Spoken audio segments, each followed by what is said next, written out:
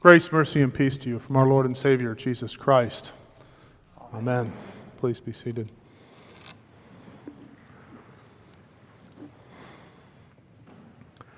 The second commandment, you shall not misuse the name of the Lord your God.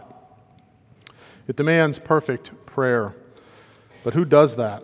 What human being never misuses the holy name of the triune God, but instead ceaselessly praises, and gives thanks to God in every time of need or blessing? Whose prayers are always sincere? Only one. That's Jesus. But why should Jesus have to pray? After all, he is God. We confess in the second article of the Creed that he is also true man. In the mystery of the Trinity, the Son and the Father are equal. But in the economy of salvation, the Son does what man should, but cannot. He submits, and he commits himself to his Father's will. So, for whom does Jesus pray? He prays for himself, his church, his disciples, and you. Looking back at the priests that prayed and interceded for those in the Old Testament, it must have been quite a sight. Their garments or vestments were spectacular. I wonder if the Israelites in the wilderness protested at the elaborate details and the exorbitant expense of making elaborate vestments for Aaron. Did they discuss scuttling the plans until the voters could approve of the design and the expense? Or put it out for bids to see if someone had a source of pure gold or blue dye that might come in under budget so the rest could be put into an LCEF CD? Did they grumble? I don't know why one priest needs to be dressed in something way more elaborate and costly than anything we buy or make for ourselves. Does Aaron think he's better than we are? Or, when my grandkids became priests in Egypt, they had to save up all their own money to purchase vestments. No congregation was buying those for them. I don't see why we have to use all this gold. 10 would look almost as nice for a tenth of the price. Nevertheless, when God commanded what sort of frock Aaron was to be dressed in, as he was consecrated as the high priest, his orders were strangely particular. First, the ephod, made of gold, with 2 gold shoulder pieces, each with an engraved onyx stone with 6 names of the sons of Israel on it, joined together with blue and scarlet yarns of fine linen. Went over the shoulders, completely down, front and back, open on the sides. Second, the breast piece, matching the ephod of gold with blue and scarlet yarns and fine linens with 12 different stones, most of which we just guess at what setting gold settings. The 2 gold rings to attach to the ephod. Then underneath it, the robe, all blue, with blue and purple and scarlet pomegranates on the hem, interspersed with golden bells. There was the engraved gold plate attached with a blue cord to the front of Aaron's turban, and finally a cloak, the turban, the sash of fine needlework. All these Aaron is to wear so that when he presides as high priest, he does not die. Mamas, don't let your babies grow up to be Israelite high priests. It's hard to parse out the spiritual meaning of such apparel. Clothing is unavoidably physical. And yet, despite the beauty of those vestments, no matter how real the priesthood of Aaron and his sons, as well as the Levites, they were merely shadows of something more real, of a more permanent priesthood, of a high priest whose service endures eternally. Aaron's vestments, like a pastor's vestments, are a sign of the beauty of the office he occupies, an office that does not truly belong to him, the one who merely stands in between God and his people.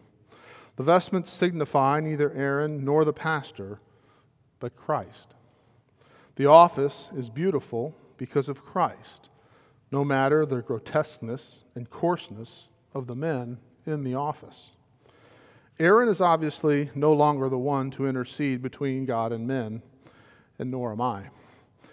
But behold, the man, the servant, the one who washed his disciples' feet and washes us with his blood. Jesus, the one to intercede, one who is a priest forever, after the order of Melchizedek, the priestly king of righteousness. Behold the man who, though also God, intercedes for men before God. Behold God who has become man, and who as man intercedes and prays for us as men. But who really wants an intercessor, a priest, or a go-between? A go-between implies you are insufficient for the task of getting yourself to God. An intercessor implies that you cannot climb the ladder to heaven to plead your own case. That Jesus takes on human flesh to be an eternal priest between men and God implies that you and I, on our own, are not good enough. We need someone else to take up our case. Well, we behold the man and place our faith in him. Because if we are honest with ourselves, we are not capable of being our own priests before God. Who seeks for God as he ought? Whose thoughts are undistracted in prayer? Certainly not mine, I will say. Whose hatred for, let's call it annoyance with, his brother does not interfere with the orientation of his or her prayer? Who loves God perfectly enough to be able to approach him in prayer? Who keeps the Sabbath perfectly, hears the word of God gladly and regularly? Who uses the name of God correctly, never letting slip an, oh my God, when things don't go according to plan, but call upon it regularly as the Catechism prescribes in prayer? Who? Well, no one. Well, at least not you or I. We make a sorry excuse as our own priests, and we surely die eternally if we attempt such foolishness. So, behold the man. Jesus is the perfect high priest. Sinful mankind cannot approach a holy God. We need someone to take our place, to plead our case. So behold the man. Jesus has taken your flesh. He will take up your cause before his heavenly Father. And behold the man in Jesus. God has a voice that he can raise before the Father. He has hands he can fold in prayer. He has a head he can bow correctly and reverently. Behold the man who prays perfectly. Behold the high priest whose office, whose role is to pray for you. Behold the man who prays for you without ceasing, and whose mind does not wander. Jesus has hands to raise in prayer. He has eyes so that he can lift them to his Father. He has vocal cords that can create sounds. And he has lips that can shape those sounds into words. Words that become prayers. Perfect prayers his Father will hear. He is a man so that he can intercede for men. And for what does he pray? For his disciples, for his church, and for you. Because sinners cannot approach a holy God, Jesus intercedes. Because rebellious man's petitions will fall on deaf ears, the only obedient Son of God has taken flesh in order to pray for you, to give voice to your prayers. Since you cannot keep yourself from sin, from idolatry, from rebellion, Jesus prays that the Father would keep you, that he would keep you in his name, which was put upon you in the waters of holy baptism, that he would keep you from the evil one, which we ask in the last petition of the Lord's Prayer, but deliver us from evil. Jesus, as perfect God and man in one person, prays for you. Behold the man who prays for you constantly before his heavenly Father. In John 17, we find the high priestly prayer that follows closely our reading this evening from the Passion narrative. In it, Jesus lifts his eyes to heaven and prays for all those who have been given to him, that is, those that are in the church. He prays for their safekeeping in faith that is in him, and what the Father has sent him to do. He gives thanks for all that has been given to him. That again is his church. In part it reads, all mine are yours, and yours are mine, and I am glorified in them.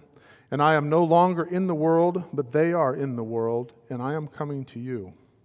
Holy Father, keep them in your name, which you have given me, that they may be one, even as we are one. He also prays, Father, I desire that they also, whom you have given me, may be with me where I am to see my glory that you have given me, because you loved me before the foundation of the world. O righteous Father, even though the world does not know you, I know you, and these know you that you have sent me. I made known to them your name, and I will continue to make it known, that the love with which you have loved me may be in them, and I in them. You see, Jesus, who prays for you without end, you are no longer rebels against your heavenly Father. You are no longer sinful aliens. You are no longer unable to bend the Father's ear with your petitions. You are in Jesus. Jesus prays perfectly. Your prayers are not perfect because you pray regularly or correctly, but because you are in Jesus. Because you are in Jesus, your prayers are perfect. Because Jesus lifts up his hands perfectly in prayer, so do you. Because Jesus lifts his eyes perfectly in prayer, so do you. Because Jesus' voice is perfectly attuned for prayer, so is yours. Because Jesus is the man who intercedes for the rest of mankind, as man, you have hope and eternal life. You have a Lord who prays for you. You have a man who redeems men. You have the God who became man for you. You have a Savior. You have the man on the cross. Behold the man, the priest, who bids you to pray and who prays for you without ceasing. Thanks be to the Lord. Amen.